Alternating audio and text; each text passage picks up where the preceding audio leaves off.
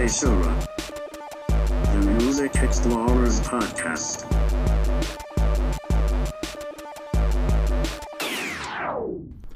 All right, welcome to Seishura, the Music Explorers Podcast. I'm Jim Jam. As always, I'm Scoot Magoo. And we've got an action-packed episode. We've got an ensemble cast. Unfortunately, we couldn't get, the cast of The Expendables, but we do have 6 albums that we're talking about instead. Which, I mean, frankly, wouldn't you rather talk to Jason Statham? I don't know. I love he is one of my favorite British accents. So I would definitely want to talk to him. For some reason, the first thing that comes to my mind is not Jason Statham, but the Juggernaut in the X-Men movies. I'm the Juggernaut, bitch. Exactly. That's okay.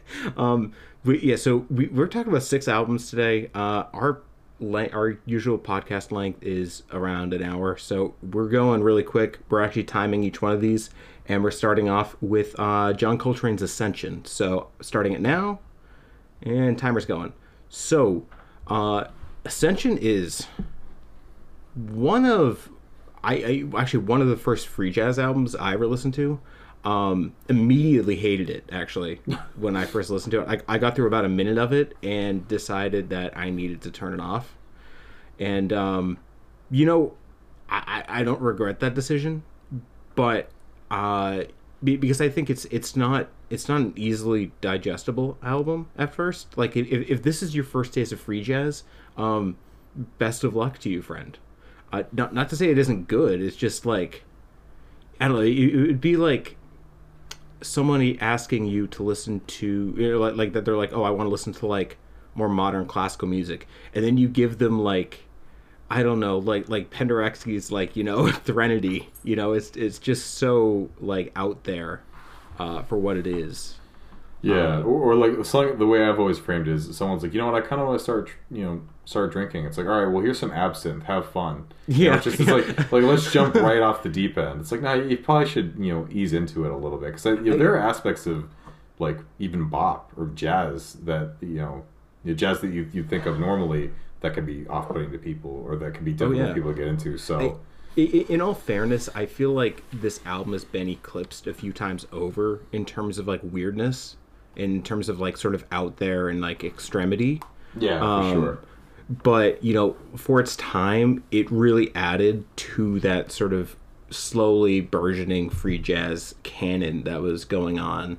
And, I don't know about you, but I always think about this album in comparison to Ornette Coleman's free jazz. Mm-hmm. For obvious reasons, mostly because both of them are big band kind of, or at least large ensemble group free jazz.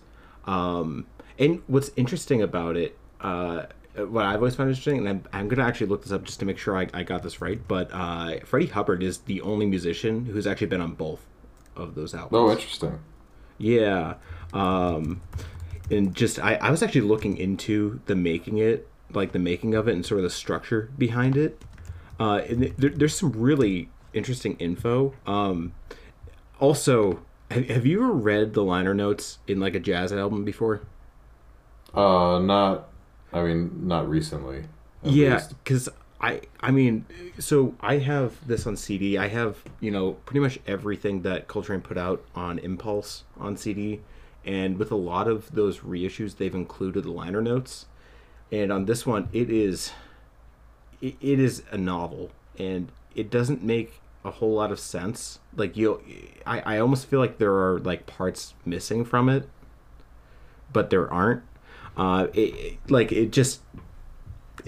was a bizarre read, but it did provide sort of some information in terms of like structure, which is something I never really thought about with this album until only fairly recently. Because I mean, it's not like this is. I think the difference between this and free jazz is that free jazz was it was billed as a collective improvisation, whereas this was like more like a structured like improvisational environment almost. Like if you notice that there's basically like an ensemble kind of freak out, and that's punctuated by solos all the way through, as well as sort of these crescendos and decrescendos all the way throughout it.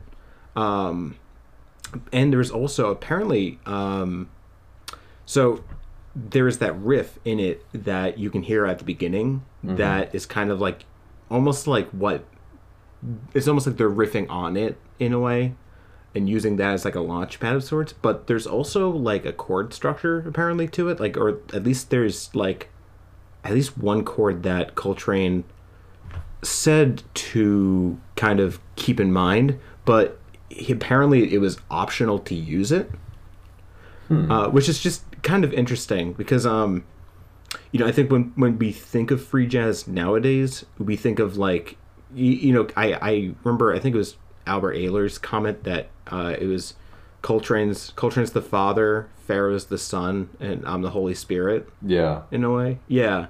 And I mean, obviously Ornette as well, but I think that like Coltrane's use of like improvisatory elements is much different than any other of those musicians. Because like he always, no matter what he did, it seemed like there was always like a tonal center to it. Like he was always thinking about theory. I mean, they all were, but Ornette was thinking about harmonics, however you call that. But I just think it's interesting, sort of how he came to this, and sort of thinking about that in relation to just listening to this, because this thing is just such a it's an experience. Scott, do you have the reissue by any chance, that so it has both editions on it? I think so. I think there was one trip to Bull Moose where it was that and Interstellar Space I got at the same time, which that was a good. On CD. Yeah. Okay. All right. So yeah, it probably has both of those. Yeah. Because this is weird. I don't know if you've checked, if you read the back of the CD, it says that like, the edition 2 was like the preferred artist take, but edition 1 was actually the first one that showed up on the original like edition, like original issue of Ascension. Okay. Interesting. Which I mean, maybe it's just I haven't paid attention to the two, but I don't really see a whole lot of difference between the two, except I think that McCoy Tyner, Elvin Jones doesn't solo in the second edition. That's the only thing I can think of that's actually different. Yeah, it's always tough with free jazz. It's kind of just an overwhelming wash of instrumentation that sometimes it's hard to. But I feel like that's kind of the case with a lot of jazz when you have alternate takes. Maybe it's just I don't have that perceptive of an ear, but a lot of times it's not. I usually don't hear a lot of difference in a lot of alternate takes either. But I think in regards to this, it's just kind of an odd choice because you've effectively doubled the track length, and it's not like it's this short song to begin with. It's like they're both around like 35 minutes each. It's just, I don't know, it's a lot to listen to, but the thing is, like, I mean, we're still talking about this today, in a big way. We're still talking about it, and I just find that interesting that something like this that I think is, I don't know where I was going with that. I just I guess if I'm gonna say anything, I'm glad I came around to this album, because I think this is like one of those Coltrane works that I think gets slightly overshadowed by some of his like more well-known albums. Not to say that this isn't well-known, but like A Love Supreme, Giant Steps, My Favorite Things always kind of feel like they're a little higher in like priority. Whereas like I feel like this is maybe not a great place to start with him, but it's like it's essential. I mean, and I think, as time goes on from this period, more and more of the material in his discography becomes posthumous. Mm-hmm. So whether it's essential or not, I think gets a little more debatable as time goes on. But I think that this was like super cool, just for what it was. Yeah, and it's crazy that one of the other albums we were throwing around talking about for the segment was Maiden Voyage by Herbie Hancock, and that came out the same year. And I gotta say, those two albums don't really sound that similar. Yeah, really. So it's crazy how forward thinking Coltrane was. And interesting enough, I heard Ascension. I think you showed it to me. We were driving back from Nick's Lake House. I think that was the first time I heard it. We had it on in the car while we were driving. And I don't remember that. I remember we had Dizzy Rascal's "Boy in the Corner" on. Maybe we had both. I mean, that's how I remember. Either way, we had that, and we had Electric Masada as well. I thought it was either way. I thought the first time I heard it was either because of you or you recommended it or whatever. And I guess it was just the perfect time for me because I was fully open to just getting weirder, just pushing into more avant-garde territory, and having not heard really any free jazz. I think just you exposing me to Basada, which isn't necessarily, obviously it's more than just free jazz, obviously, but just that kind of total unbridled instrumentation and just jazz taking it to its logical extent. It was really cool. It was really. That might seem like a weird choice to use, but to me, the fact that something could sound so chaotic and disorganized yet make so much sense and just be so enthralling, it's really a very unique genre in that regard. Especially this followed me getting really into jazz. Name a classic artist. I was listening to Wayne Shorter at the time. I was listening to a lot of Miles Davis, the more traditional Coltrane that you'd expect from his earlier years.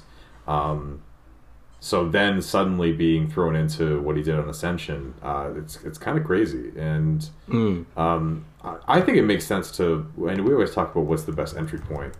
I think it makes sense. Not this. Yeah, I mean, I guess if you're into really dense, if your favorite metal band is Gorguts, maybe you'll appreciate what's going on in Ascension. You'll be able to get into it a little bit more quickly. But I think working up to it and even my favorite things, it's a rendition on a fucking song from Sound of Music. There's some segments of that which are a little bit shrill, a little bit more spiritual. We're kind of skipping around. We're circling around the big one. Is just Love Supreme. Yeah, for sure. But you think of something like that, where even some segments of my favorite things, I think people like my parents or whatever, be like, ooh, this is a little much. This is a little bit too in your face. So for something like that, to jump to Ascension, it's quite a jump. But it's definitely worth the. It's worth the trip. It's worth diving into. It's a great album, and fucking 55 years old. That's, I mean, I guess it's not that weird when you think about it, but when these albums, soon in our adult life, these albums are going to be closer to, like 70, 75. I mean, knock on wood. At some point they'll be celebrating their 100th anniversary, depending how long we kick around. But yeah. All right. Well, we actually went over our time by a little bit, so unless you have anything else to say, we're gonna move on. We will move on. And speaking of Coltrane, I mean, it was kind of a softball segue. Yeah. I mean, the softest of balls. The softest of balls. Speaking of softballs, let's take a journey in Sachadinada. Danda. Yeah. Hey, you pronounced it better than I don't think I've ever pronounced this word right. But yeah. Journey in Sachadinanda. Yeah. Thank you. I got it now. And if you didn't pick up from that beautiful seamless segue, we were talking about John Coltrane's better half, Alice Coltrane, and her Pharoah Sanders featuring album Journey in Satchitananda, and I think that's the last time I'm going to try to say it. We got two. That's fine. Yeah, Journey in. Yeah. This is I've like I'm still fascinated by this album. Yeah. Because I just like it's I love how just sort of the instrumentation is used. I mean, you know, Alice Coltrane playing harp in a jazz setting is just like such a cool idea. And you know, just a little segue. You don't like. I feel like it's really difficult to play harp in a way that actually sounds like singular, and like it isn't just like, you know, the end of a Three Stooges short where they're all in heaven. You know, she really brings a voice to what she like the instrument that she's playing. Yeah. Here, even if it doesn't feature on every track. You want to know what, I don't know why this popped into my head, but there were decent stretches of this which it felt like if Charles Schultz had rebooted the Peanuts as like that 70s show kind of thing, and it was like it was made for like adults, and it was a bunch of stoners, and like that was, you know, that was the kind of jazz that soundtrack. You mean that 60s show? Or like that's, yeah, whatever. I mean, whatever time, I don't know, whatever decade. No, it came out in 1971, but like I get what you mean though. It's just like if that 70s show was just Hyde, or no, if it was just Leo. Yeah. Yeah. But you're totally right, and what I loved so much about this is, I feel like Pharoah's playing is perfect. It's not too crazy. It's not too unhinged, but also it doesn't. It's not just like traditional jazz either. It definitely, he hits that sweet spot, and I just love how on any moment, it can be so chill and so you can just zone out into it and just let it play in the background. And the other moments, you can really dive into the textures and dive into what's going on. Like it's such a rich, or such a rich, unique album. And like at no point is it like, you know, dissonant to the point of I think somebody who was perhaps less inclined to listen to something so avant-garde, you know, to turn it off. Like it's really palatable, if you will. Yeah, ooh, that's a $2 word. Yeah, I love it. Yep, absolutely. I don't know. I'd like to think this is pretty accessible, but I mean, you know, obviously it's, you never know. Yeah, I mean, the thing is, like, I'm pretty sure there are like, you know, sitar drones at the beginning of this. I don't really know exactly what that is, honestly. Oh no, you know what? It's an oud. That's what I'm thinking of. It could be. I don't know. There's definitely like these little droning, you know, sympathetic strings underneath everything in the title track. But and I think some people might get turned off by that. But I think that's more of, I think, you know, kind of people being unfamiliar with something outside of like Western music in a way. Yeah.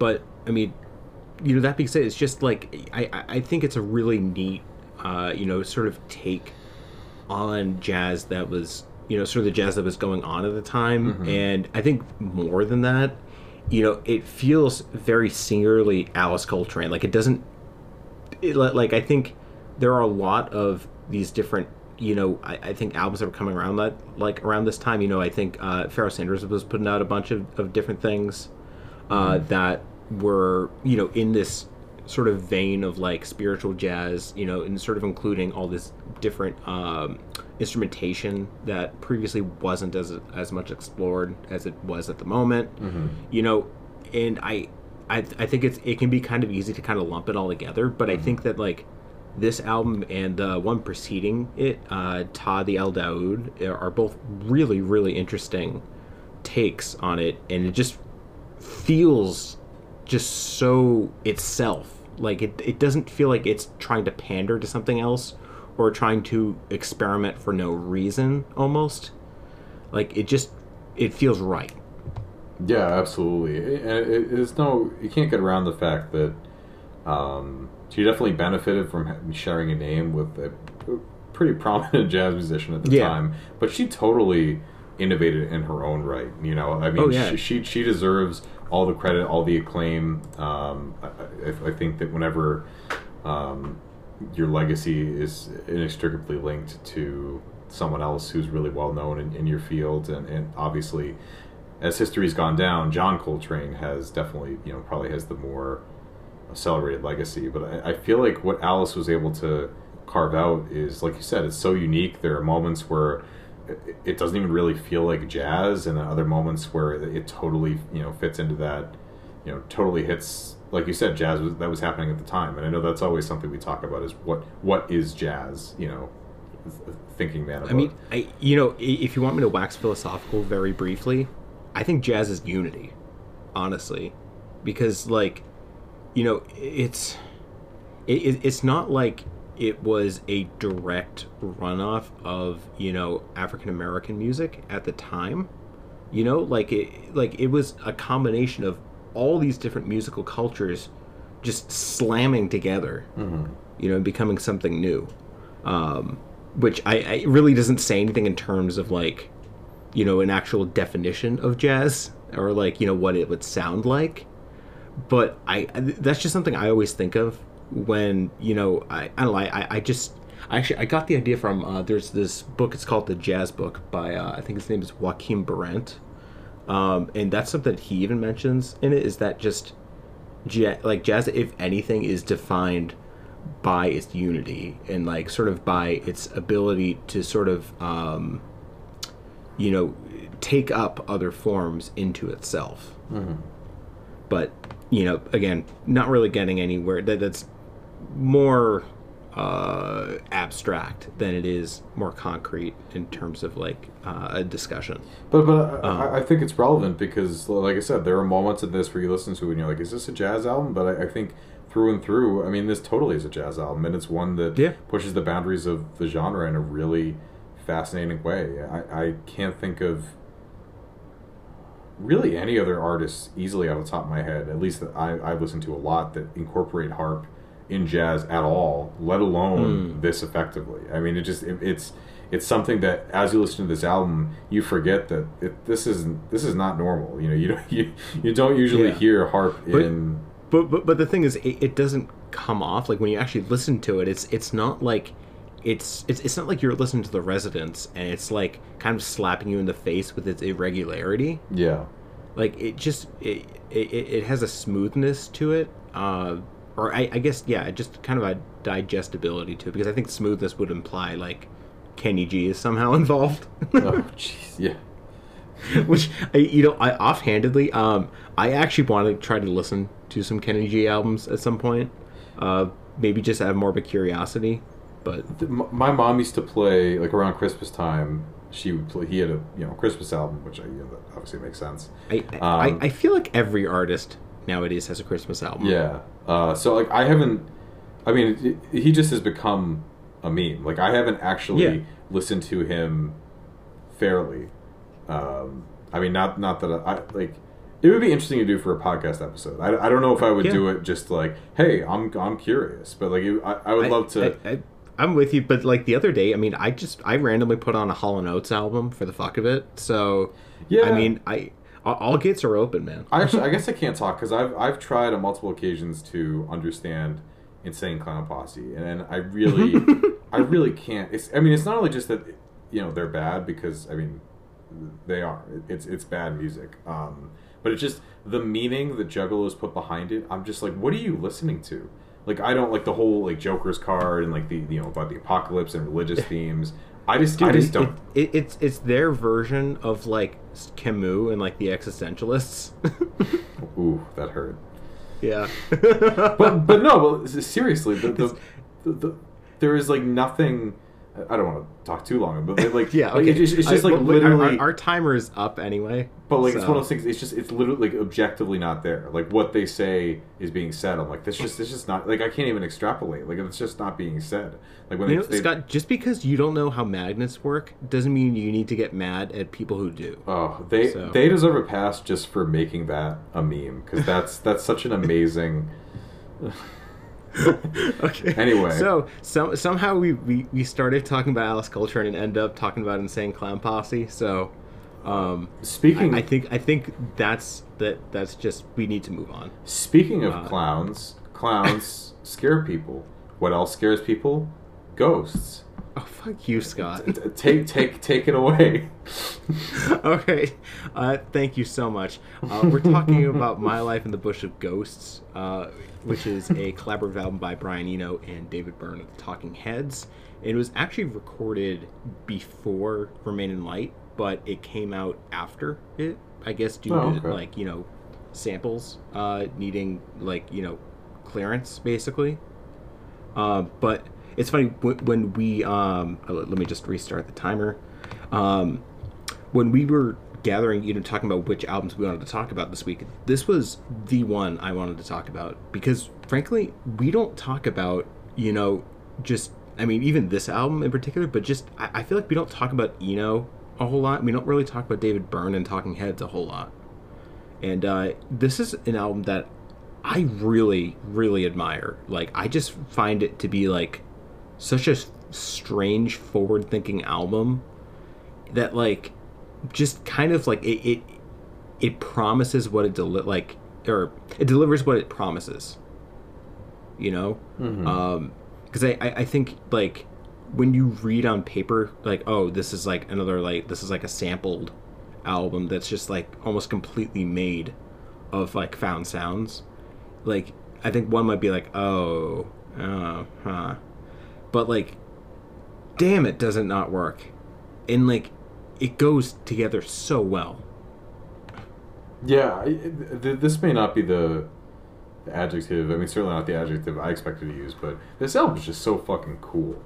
Like, it's just such a cool collection of sounds. I mean, it's funky. But like, the thing is, it's not even just a collection of sounds. It's like, these are legitimate songs. Yeah, like, absolutely. That's the cool thing about it. Like, there's moments that, you know, funky, ambient, obviously world inspired, but it's just so complex but well written and orchestrated. But at the same time, it's just really direct and catchy. Like, it's impressive how well put together it is, but yeah, it's just fun to listen to. Like, you don't even have to think about the concept, how it was made, how it all came together. Just like, man, these are some great ass grooves, and it's crazy how it really does feel like a perfect marriage of, like, pre-ambient Eno and Talking Heads, but it's also its own thing. This was like post-ambient Eno, though. That's the weird thing. Yeah, it reminds me a lot of like what's that album? Green World. Another Green World. Yeah, it reminds me of, like, that era of his career, like, perfectly mixed with Talking Heads, and then, of course, you added a bunch of other, crazy stuff that they were trying, but it's its own thing entirely. It's so, and I actually really like that. It's primarily entirely. I think there might have been some vocal snippets here and there. I mean, I don't really gravitate towards those if there were. There are a lot of little different, like, vocal snippets, but yeah, I get what you're saying. Like, it's primarily instrumental, almost. And I always check myself because I feel like, especially with Byrne, his vocals are so, prominent and impossible to miss on Talking Heads records. It's crazy that they just kind of let the music speak for itself, but I'm glad they did. I'm really glad that you just get to get lost in these instrumental worlds that they kind of spin out. I always forget about this record. It's Me too. In my collection. Every time you recommended it to me originally, every time I revisit it, I'm like, man, this is such a great fucking record. Yeah, I mean, this is like one of those ones that, like, every time I listen to it, like, it grows on me a little more. Yeah. Every time. Like, I remember, like, I think the first time I ever listened to it, I was just like, okay, this is like really fun, but, like, more and more, I'm like, just, it's just so wet, like, just intricately crafted. Mm-hmm. And I think that's actually what I really want to talk about here is just, it amazes me how they put this thing together. Because, I mean, we're talking about 1981. We're talking about, like, synthesizers are, like, finally starting to be, like, an item that you can actually get on the market without having to, like, hollow out an entire room for a fucking synth. Mm-hmm. Like, and we're talking about, like, just music technology is finally becoming like more accessible, and just, but still not quite there, you know. And it's just like, how do you get that? How did they do what they did on this? Like, it just blows my fucking mind. Yeah. Because like you know, nowadays this would be like a hat trick. Like you could make an album like this theoretically in like a week, you know, because all you need is just a DAW, and you just need the internet and just download all the sounds you want and just trim accordingly. Mm-hmm. You know, but like right now, like you're dealing with like maybe the advent of like, you know, CDs. I mean, I think I even think they were still a few years away even from that at this time. You know, so like I'm assuming you're still dealing with tape, or at least like something. Like, see, I don't really know exactly what the technology was like at the time, and it's just like mind bending for me to think about like sort of how this thing was just put together. Yeah, absolutely, and I think that's something about early hip hop. Sometimes when beats are pretty well, you know, well layered or complex, or some of the samples they're able to get together, and then you think about the way that they would just have to listen through. I mean, today sampling song is so much easier than, you know, having to like dig through. I mean, literally dig through crates and whatnot. Though I as we'll talk about later, it's not exactly a dead, you know, form of sampling. Yeah, to crate dig. For sure. And certainly, I mean, it's in some ways a lost art form in the sense that, you know, you used to basically have beats almost exclusively or like prominently put together by samples, and nowadays, I mean, you just kind of, not to disparage the genre, but like with trap, you just kind of bang a few keyboards. I feel like it's become de-emphasized. I mean, it kind of depends. I mean, like, yeah. I've found that like there is always a subculture around whatever you think isn't popular. Like, always. That's a good way to put it. Yeah. Just like, you know, like, you remember when DJing used to be like the coolest fucking thing? Yeah. Like, people still do that. Like, you know, it's just people aren't, you know, it's just not necessarily like breaking any headlines. But just, I don't know, I kind of just want to move back to this album just for a little bit more, because I just find this, like, I just find it to be really interesting. Like, every time I listen to it, it's just such an interesting just experience, and just kind of humor in it, because I think, like, if you listen to the track "Help Me Somebody," like, it samples a reverend in like a sermon, and it sounds so silly to me whenever I hear it. Like, it for some reason it actually sounds like Ryu doing a Hadoken. Just Hadoken. That's funny. It's just like, or even like America's Waiting is just like, I don't know, like actually America's Waiting kind of reminds me of this is a really weird comparison. I don't really have any logic behind this, but The Revolution Will Not Be Televised by Gil Scott-Heron. Like, just in terms of like sort of that spoken word type of thing, and like how it's just kind of integrated into it, I guess, is kind of the best way I can describe that. Also, just little thing that I learned is that apparently they did not read the book that this thing is named after, but they nonetheless named it My Life in the Bush of Ghosts. I mean, it's a cool name, but it's... Yeah, well, I guess that they felt like the title fit the music, and I mean, I guess it does, but I will say that if you do read My Life in the Bush of Ghosts, it is very different than what you would expect after listening to this album.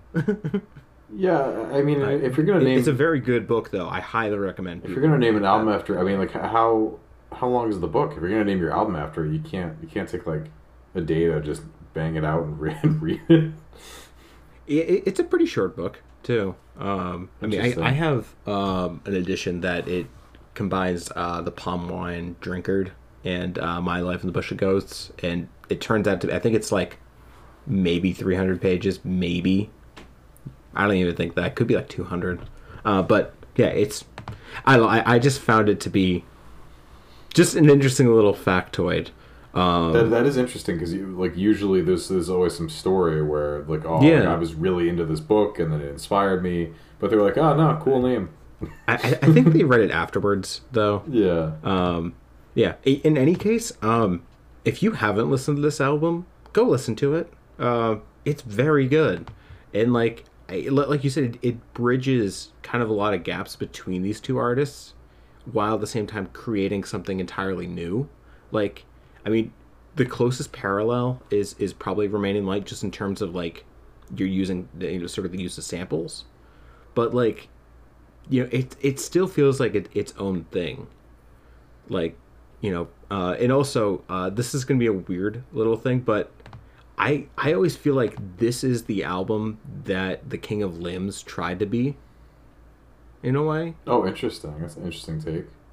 Well, just because I looking like a little bit into the making of that album, it was heavily based on like looping and sampling. Mm-hmm. And I mean, Radiohead literally they named themselves after a Talking Head song, so like no doubt they were aware of this album. And I just feel like this is like I feel like Thom Yorke had to be listening to like this a little bit while making that album. But anyway, that is our timer just went up, so on to the next one. Yes. And it's your turn to do a fun segue. I actually just thought of one, is that to move on fast would be to Rush, if you will. Yeah. I know. Love I it. hate myself so much. I love you, so that's really funny. So yeah, we're talking about Moving Pictures by Rush, which is, I mean, it's probably their best known, probably most well regarded album. Yeah, I think that's their most. Yeah, I think pretty much all around their most well known song. Yeah, I mean, Tom Sawyer like is the Rush song. Yeah, I was gonna say, like, I can't even. I mean, I could think of some close seconds, but it's really hard to argue that's not their most well known song. And it's such a, God, it's just such a good album. I've listened to.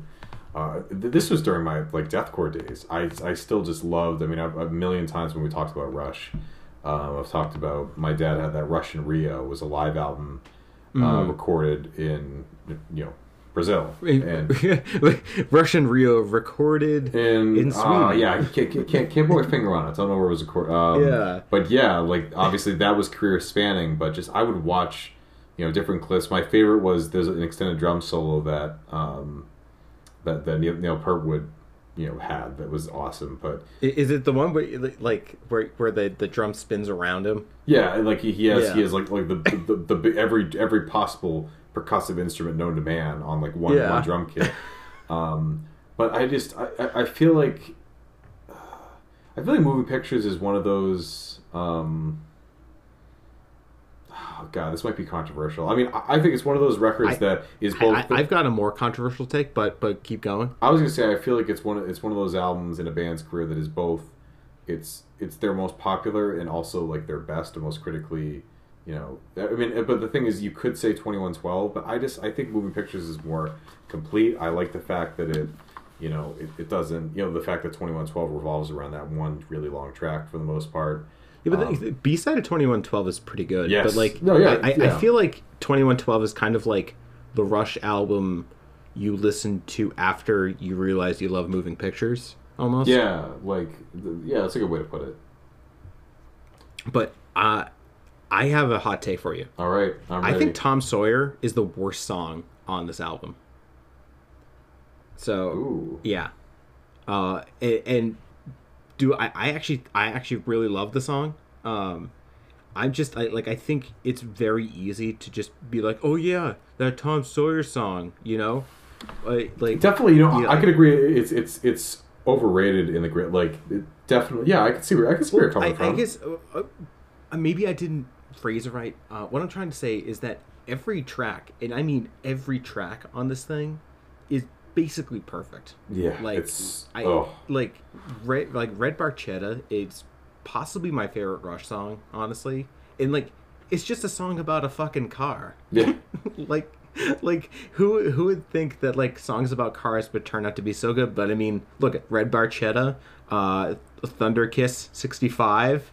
What's that other white zombie song about a car? They're all about cars. I'm trying to think of it actually now. The one with Iggy Pop in it. What is it? No, I don't know. I'm actually gonna look it up. But all this to say is that there are some really great songs that aren't Tom Sawyer on this that I feel like might be ignored. I think some of them like Limelight is still pretty popular. YYZ or YYZ if you're Canadian is pretty popular too. But like second half is really great too. Camera Eye, for a longer song, really does a great job. Witch Hunt is really great. Vital Signs is an awesome way to end a track. I just think this is like such a great album. So yeah, I mean it's excellent front to back. I get where you're coming from. I mean, I still think Tom Sawyer is a great song, but I feel like I'm with you. I love that riff. So, but I feel like it kind of goes hand in hand with your thoughts on A Love Supreme. But by the way, sorry, that White Zombie song is Black Sunshine. So. Oh yeah, that's a great song. Yeah. But I feel this is Black Sunshine. I feel like it kind of goes hand in hand with your thoughts on Love Supreme. Is that it's not a bad album, but it kind of people, because a lot of times we have to remind ourselves, each other, that other people don't listen to music the same way we do. So yeah. They just oh yeah, Rush, I love that Tom Sawyer song, or like yeah man, Love Supreme. Like people kind of don't dive in as deep as as we would. But like you're totally right that if Tom Sawyer wasn't on this album, it would still be arguably one of their best. I mean, I still think it adds the extra punch. I mean, certainly it helped attract quite a bit of attention. Yeah. I don't. It definitely like put them in the spotlight in a big way. Would you say? Put them in the limelight? Well, I mean, living in the limelight is the universal dream for those who wish to see. That's we're terrible, but that's okay. I don't give a shit because like I like every time I listen to a Rush album, I'm just reminded of how much I love this band. Yeah, I mean, I bought so many of their albums after, unfortunately, Neil Peart passed away. It's I always say that I try to knock off stuff on my lazy list as often as I can. Not exactly the happiest excuse to do that, but I'm really glad that I chose to because they have so many. Did you ever get Moving Pictures in 2112 though? Yeah, Okay. Oh, damn it! It's R is like down. Like I'm looking at my CDs and it's at an angle where I can't easily see them. But I bought a ton of them. Like I think that I cleaned out Bull Moose when we went. So you're the fucker. Like, did you happen to get a copy of Power Windows by any chance? I don't think so. It's the album cover with the guy. He's like in a chair in like an empty room. Because like that's one of those albums that like I look for every time I go to a CD store because I think like I just want that album so badly. Because it's just like another one of those like synth heavy Rush albums, and it's kind of like before things got like kind of took a turn for the worst sometimes, because like Roll the Bones, Test for Echo, like those albums which are like not the most well regarded Rush albums. Yeah. But I mean, nonetheless, awesome band, awesome album. It kind of sucks that some people really don't like Rush, and I think it's because of the vocals, and like I totally get that, but like I almost wish that they could like kind of look past that very slightly, because I think there's a lot on offer here when you can get past those vocals. So in all honesty, I think Geddy Lee's a really good singer. So yeah, I mean, I thought it was mainly just because they're kind of not kind of nerdy. They're pretty nerdy bands. Oh yeah, they're considered the big nerds. Yeah, but like I don't get that at all. I like his vocals. Certainly, I don't think they're terrible. I mean, we're not talking about the body or anything like that. Oh. Are we going to spend our last 2.5 minutes talking about the body now? No, we don't have to. Okay. I don't want to vomit, so we'll stop there. Wow. Yeah, wow. I know. That was a little harsh. Claws out. I know, but yeah, like I just in tandem with having that Russian Rio documentary, my dad also had Chronicles, which, as you can imagine, chronicled their greatest hits, and I always came back to the songs on like you meant, Red Barchetta, Limelight, YYZ, obviously Tom Sawyer. Like there's something about how they all are incredible musicians in their own right, and then they come together to produce something that kind of like we've talked about with a number of these albums, is that they're catchy and engaging, enthralling, but at the end of the day, they're just fun to listen to. Like there's so much to unpack. There's so many intricacies. Obviously, some great technical playing, but you don't have to worry about any of that. Like I feel like sometimes with prog, some bands are so worried about how dense and technical, and they kind of leave songwriting. You can get lost in the wankery pretty fast. Yeah, and I feel like Rush really never does that. Like they write excellent songs that just also happen to have some amazing instrumentation. And yeah, it's always super fun when I put on a Rush album after a while, and certainly I enjoyed doing so for this episode. Yeah. All right. Well, I guess we can talk about our next album, which I'm not even gonna try to make a segue. Because I feel like our listeners already have to deal with enough on a regular basis. But so we're talking about Donuts by Jay Dilla, which was his second studio album, and then his last album while he was alive. Yeah, it was very close to being posthumous. Yeah, it was like 3 days before. Yeah, it was released on his birthday, 3 days before, it's really sad. I forget what he passed away because of. I don't know. It was released February 7th, 2006. So February 10th, 2006. And real quick, I forget what he passed away from. It was a blood disease, yes, as well as I think lupus. Yeah. Pretty rough. Like last few years, you gotta say. But you got to admire the work ethic here, that he would just keep at it. Like, he'd go to dialysis, and then he would just keep fucking working at it. And just he would just have his mom bring crates of records into the hospital. Yeah, and shit like that. That's kind of like we mentioned earlier. Is some of the photos of him? There's one specifically on. Is it on Wikipedia? On Wikipedia, where it's him. Yeah, I just pull it up now. He's sitting in a drum set, and in the background, you just see these. It kind of looks like my actual vinyl shelf, but of course, that he has all those to potentially, just the idea of how you're able to sift through, and I know people like Madlib do the same thing, but to sift through and find the samples that he ultimately used for this album and the other beats that he produced. That blows my mind. I mean, it kind of reminds me especially just sort of the esoteric pulls from those records too. Just because I think it was the track "Mash," if I remember right. Yeah, it's samples like a Zappa song, or specifically the vocals from the song. Yeah, no, you got to give the guy credit. That being said, I have a real fucking bone to pick with this album. Okay, let's do it. Because, I actually think it's a good album, all things considered. But, man, it is one of the most overrated, hip-hop albums ever, in my opinion. People have rode this thing to hell. And, you almost have to wonder whether it's, kind of, guilt-based, almost. Because they feel bad that he passed away. Absolutely. so close to it. Absolutely. I mean, I love this album. There are so many great beats on this.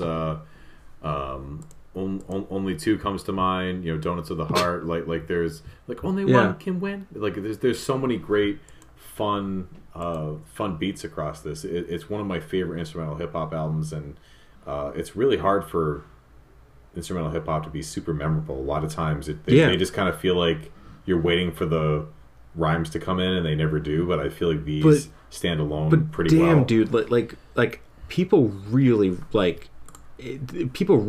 bump this thing up, and it really doesn't. I don't think it deserves it, frankly. Oh, absolutely. I love this album, and even I have a hard time. I mean, it totally is because we just have this thing in. You know what I think it is, and I'm kind of formulating this on the spot, but it's something I've thought about before. Is it's kind of what happens, like I just mentioned with Rush. It's like after Neil Peart died, I just dove into Rush's discography. Maybe it was after Dylan. I think that was part of it. I actually looked into this a little bit on Reddit, and there were some people who were saying that, like, I think right around the time of his death, not necessarily after it, but just kind of around it, Dilla was starting to get, a lot of popularity from, like, I think, what would eventually become kind of like that Pitchfork crowd of people.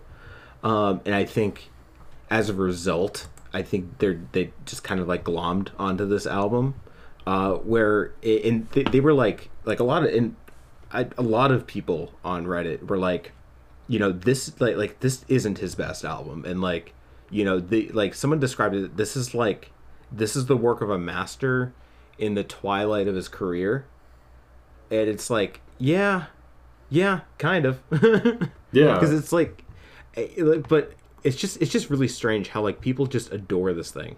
Like I just don't see it. Not to say it isn't, like, it doesn't deserve any love.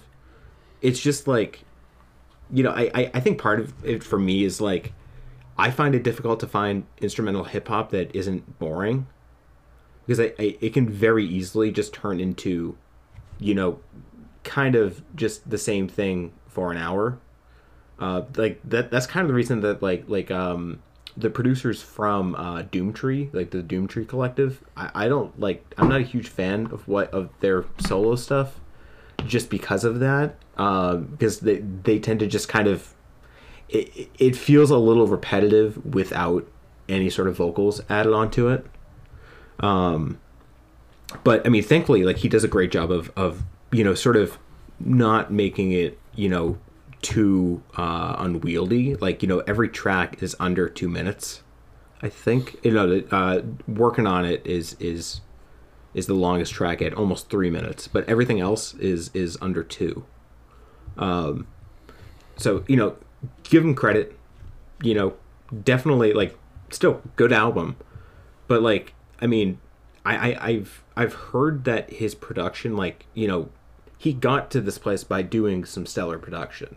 Yeah, absolutely. Like, one of my favorite beat he ever produced. I actually found out about it through Bad Bad Not Good. They covered it. It's Fallen in Love.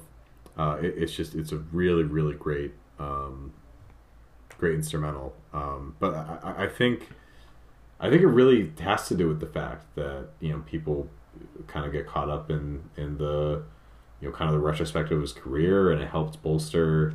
I mean, certainly, you talk about extending a news cycle. The fact that it was talking about the fact that it was released, and then he passed away 3 days around it. I mean, it's really hard to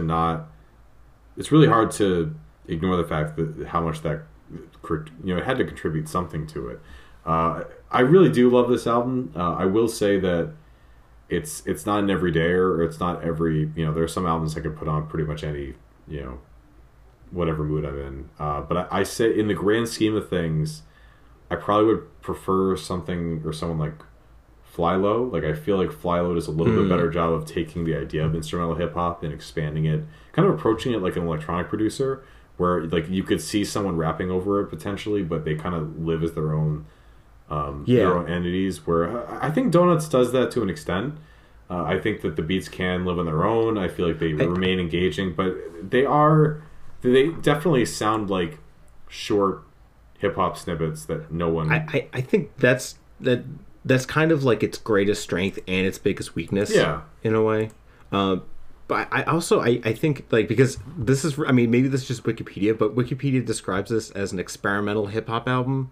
This is not. That's just wrong. Like, wrong. That's the thing, and I think maybe when, like, because I think people think of, you know, Jay Dilla as kind of like forward thinking, which I think maybe at one time he was, but like, you know, I mean, when it comes to like, I just think that the arguments surrounding that can be a little specious, like at best, because like, you know, basically what defines experimental hip hop production, like Not it this. like yeah, well, I think in a lot of ways it's like weird sampling, and it's like, yeah, but you know, De La Soul has been doing that since the 80s.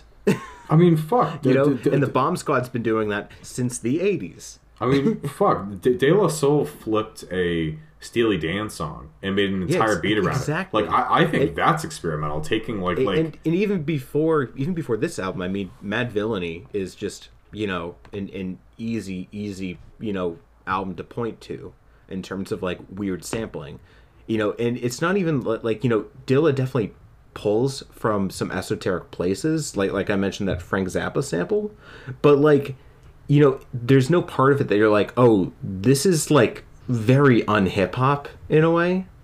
Like, it all has like that kind of like crate digger, you know, soul feel to it. Mm-hmm. So like, and not to say that that's a bad sound, it's just like, I just don't think of that as groundbreaking or experimental at all. So yeah, that's all. Sometimes people say stuff like that. I don't know. I mean, I wonder if it's just more an unfamiliarity with the genre. I find that hard to believe considering how popular hip hop is. I find that a lot with metal. When people say something's experimental or avant-garde, I'm like, is it though? Is it? Yeah, no, it's that's why it's a topic worth exploring. Yeah, at another point. I mean, that's why I always try to differentiate from like dissonant. Like, I feel like that's kind of become its own, like dissonant black metal or death metal, where it's not really avant-garde. It's kind of like just mathy, progressive, you know, kind of zany riffing. But like, even dissonant is just like a description. I don't know. It just doesn't always do the job. Yeah, I mean, yeah. Genres are weird. Yeah, but yeah, I think that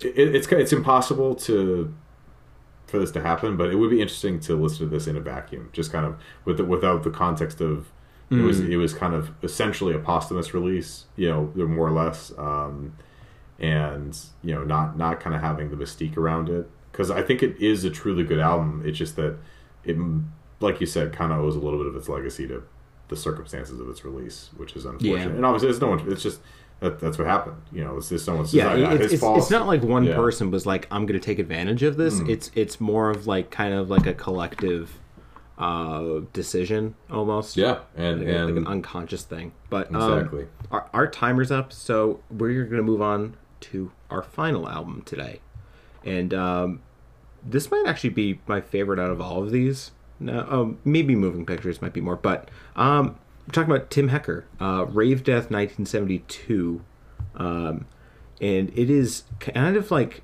in my opinion, I think it's the album that kind of put him on, you know, kind of in the mainstream in like a big way, or at least, you know, when it comes to, you know, pitchfork core, if you will. I think, and kind of like I think Harmony and Ultraviolet helped too, but certainly, I think Rave Death really, you know, I guess and I think part of that has to do with the album cover, by the way, but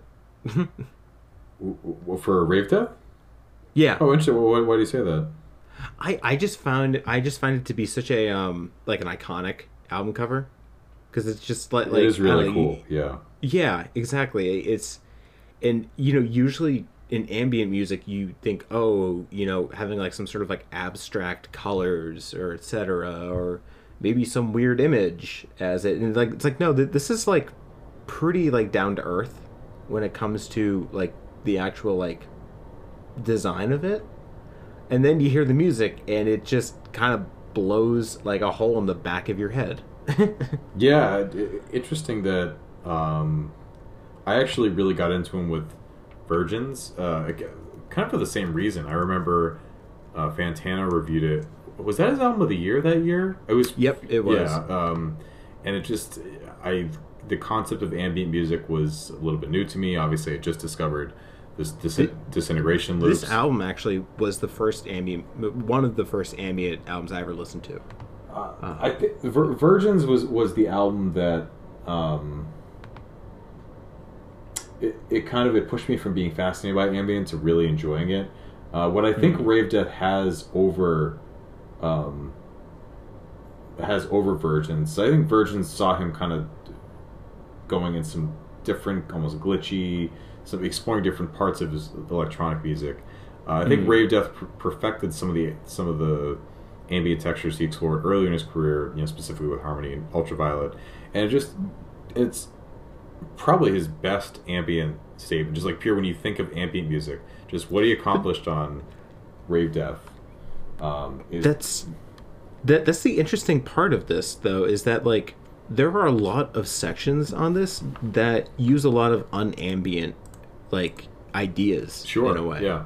And something that's always fascinated me, even outside of this album, just what's fascinated me with Tim Hecker's work so far has been just the way he's used noise in his compositions and sort of how he stands as like an ambient artist, and kind of like as a composer. But I was thinking about this today. Is like he, like, it almost feels like he belongs to every school, if you will, of ambient music, and yet none of them at the same time. That's a great way because to put it. Because I feel like there are certain things that you could probably hear from like Brian Eno doing like his ambient series almost. Like specifically like Plateau of Mirrors, like a lot of the piano work in here in Rave Death is like kind of, has like the Harold Budd kind of mood to it at some points. But then also like I think that there are other parts that, almost seem like that they pull from like a Tangerine Dream, almost like progressive electronic type of place at some points. Like I'm thinking of like pipe organ, things like that. But then at the same time, sort of the way he approaches these tracks as like short form songs is just like completely his own thing, and I love it. Like I love how singular of an artist he is, that just like even ambient doesn't do a great job of describing what he does. Yeah, and I think what I talked about making that jump from from being fascinated by ambient to really, enjoying it as a genre and considering myself a fan, it helped that Hecker explored the genre with maybe not like bite-sized, that's probably not the right word, but I feel like just palatable. Like it was fascinating to me to listen to a genre that to that point that really experienced it as these long, extended compositions that you could kind of compose these song length ambient explorations, but at the same time have like the same kind of impact. Obviously you're not going to get the exact same feel of listening to an hour-long Basinski track, but you still got the really enthralling intense full screen view with what Hecker was trying to do. It is super interesting, just sort of I think we've talked about this before, but for me, like I've always noticed sort of like this semi-recent, by which I mean like last decade or so, trend of sort of more classically trained composers sort of taking more ambient directions in their music and sort of taking more influence from ambient music. Yeah, absolutely. Where like this, I don't really know how to even place Tim Hecker within that, because like on some level it feels like he's the inverse of that he's almost like an ambient artist that's sort of taking from classical music in a way. But at the same time, I feel like he's doing none of that. Like I feel like he's kind of like his own creature. Like, you know, he's really just marching to the rhythm of his own drum, and you know, sometimes that doesn't always work out for the best. Like his last two studio albums haven't been, you know, my favorite, but you know, you got to admire the sort of the experimentation that he's putting into every one of his albums.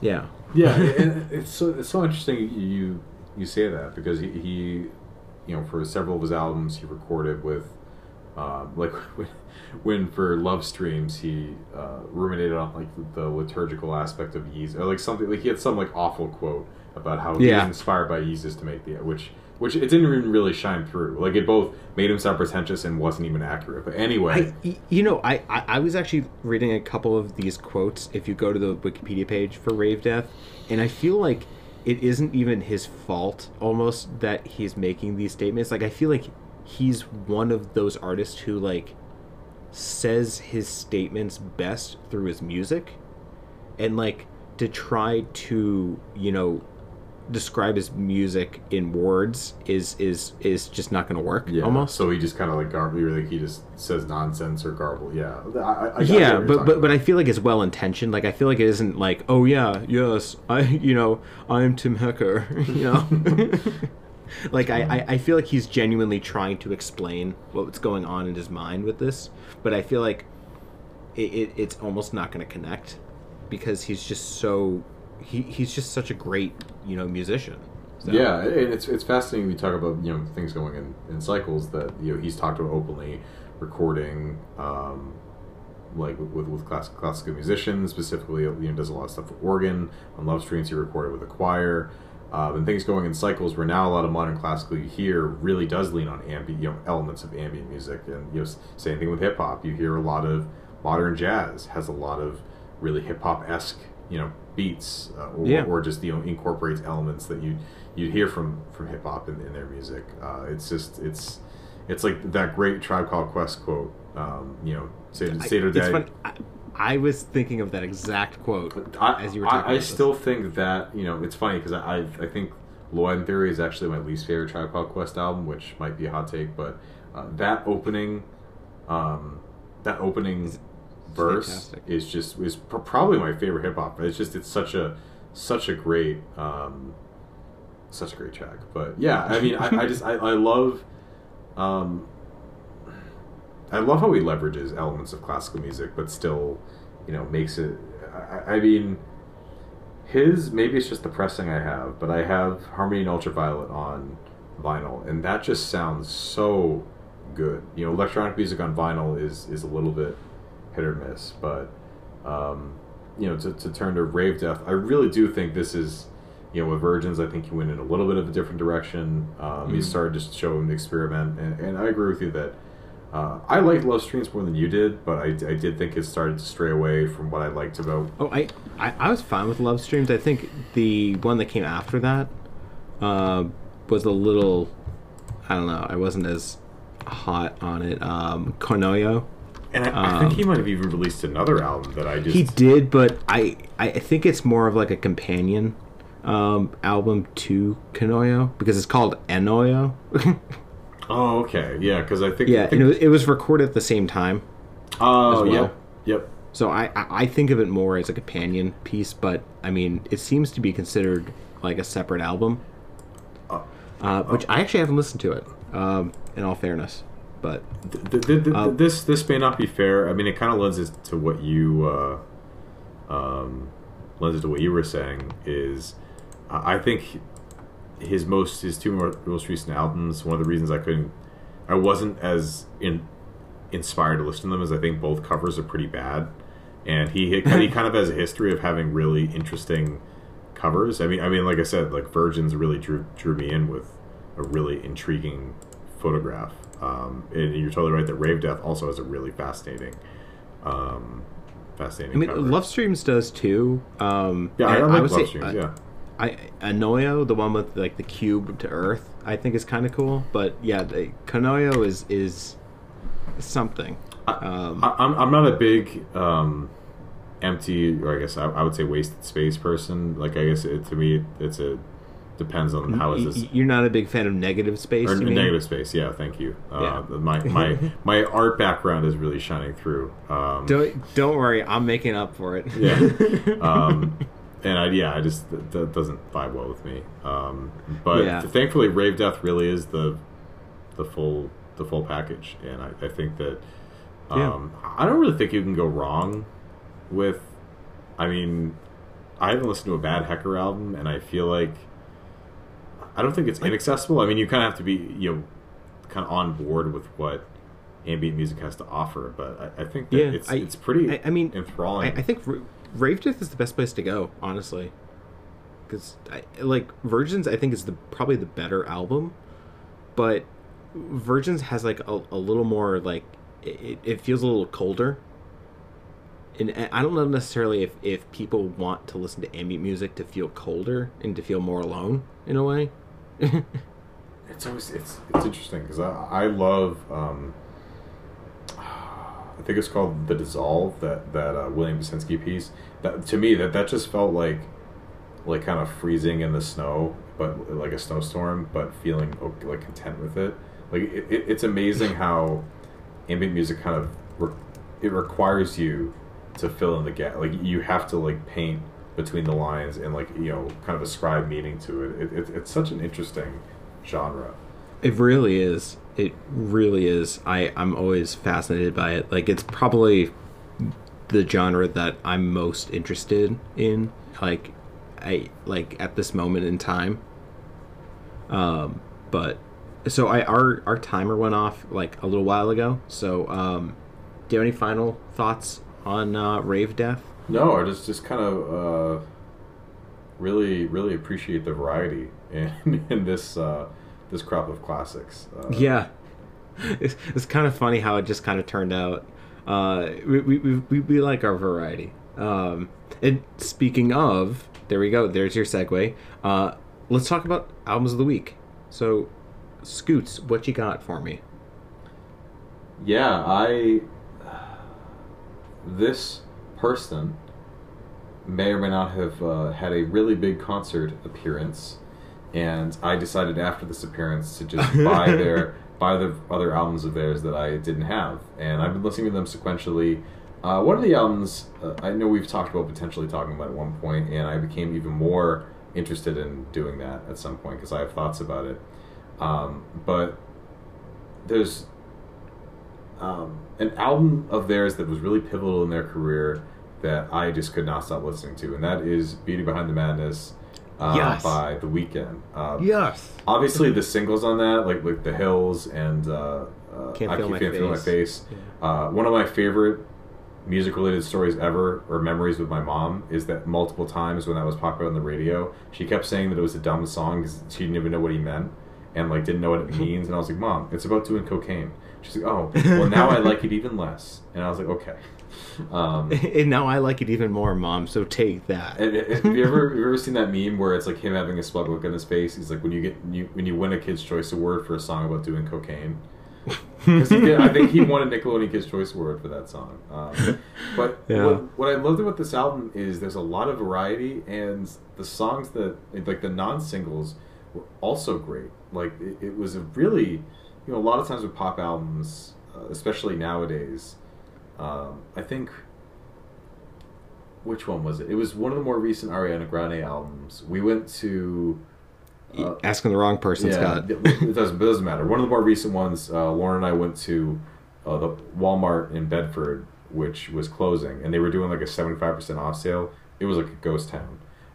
It was really creepy. And so we bought like an Ariana Grande CD for like $2 or whatever. It was weird, like brand new. And that one, like the singles are great, but the deep cuts were really, really lacking. And what I love about Beauty Behind the Madness is it's a genuinely good album. Like obviously the singles are there, the songs that you've heard on the radio a million times, but it actually works as a complete piece of music, which is not something you can say about pop music. And when you listen through the trajectory of his career, this was such an amazing leap into, the mainstream. Like there's just like he really went for it.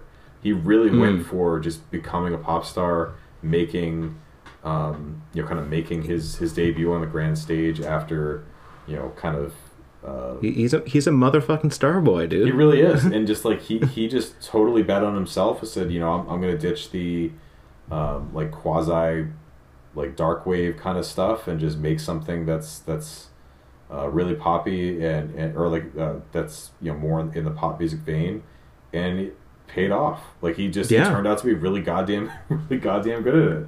So I love Beauty Behind the Madness. Like before After Hours came out, it was my favorite Weeknd album, and actually the year that Beauty Behind the Madness came out, which was I want to say 2015, that was my favorite album of the year, like by a large margin. I adore that album. Like Often is like probably my favorite track off of that. Yeah, that's I love that beat, and it's so rank. Like it's just like the lyrics are gross. Yeah, and it's great. I love it.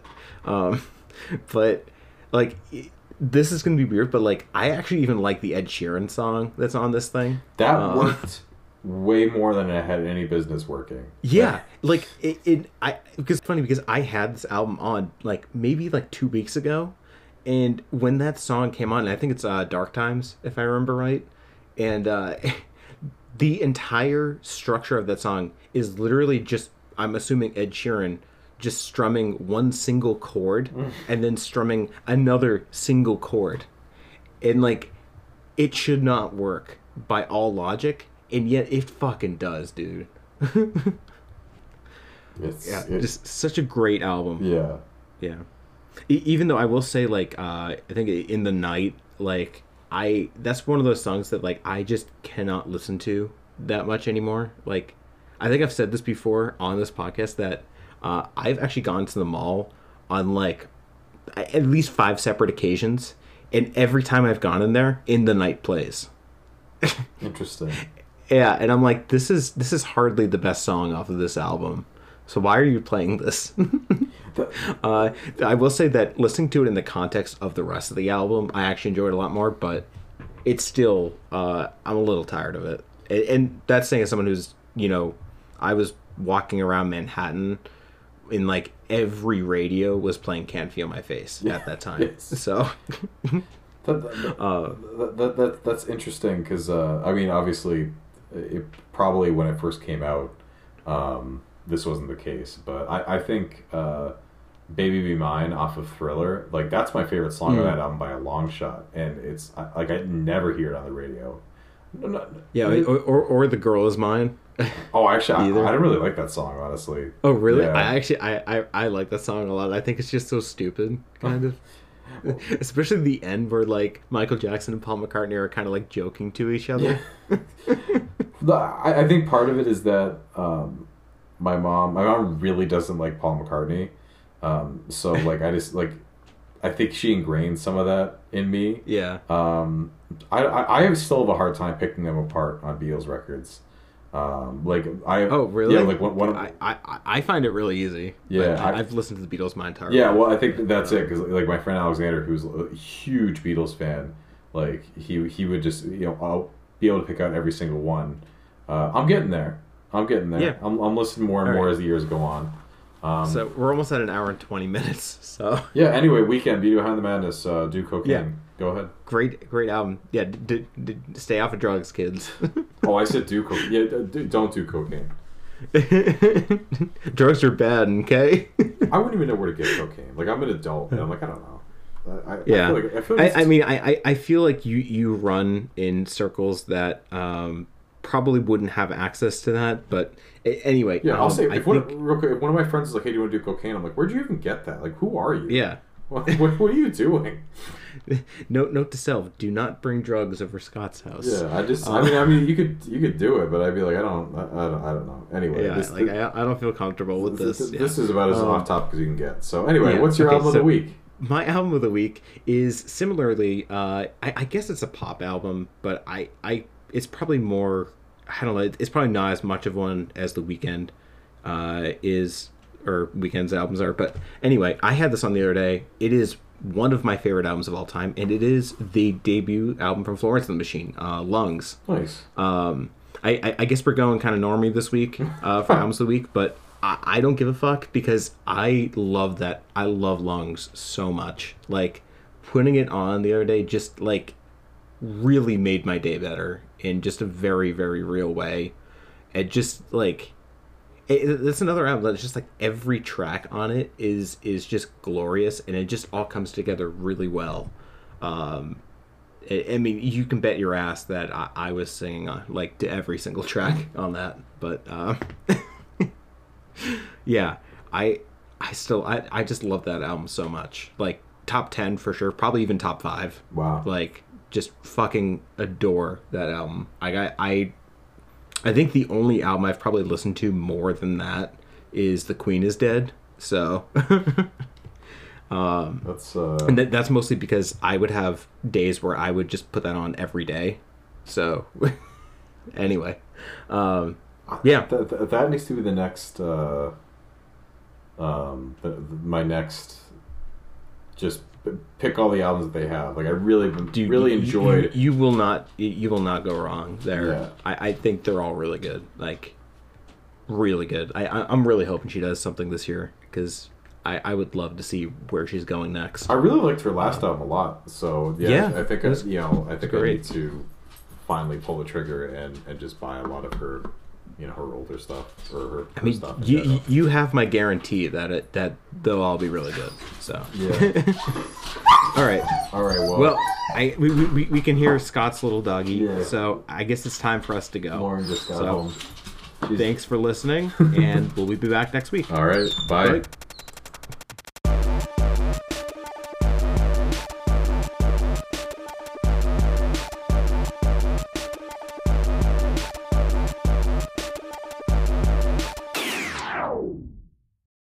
Thanks for listening, guys. And if you're interested, if you want to hear more, just listen to us on iTunes, Apple Podcasts, Android Podcasts, anywhere you can get a podcast. Basically, we are on all of it. If you follow us on Anchor too, whatever works for you. And definitely be sure to follow us on Twitter. And if you ever have any suggestions, topics you want us to talk about, or questions, anything like that, be sure to email us. Yeah, we're at Say Sure Podcast on Twitter, and our email, I think, is saysurepodcast@gmail.com. And, as always, thanks for listening. Yeah, appreciate it a lot. Bye.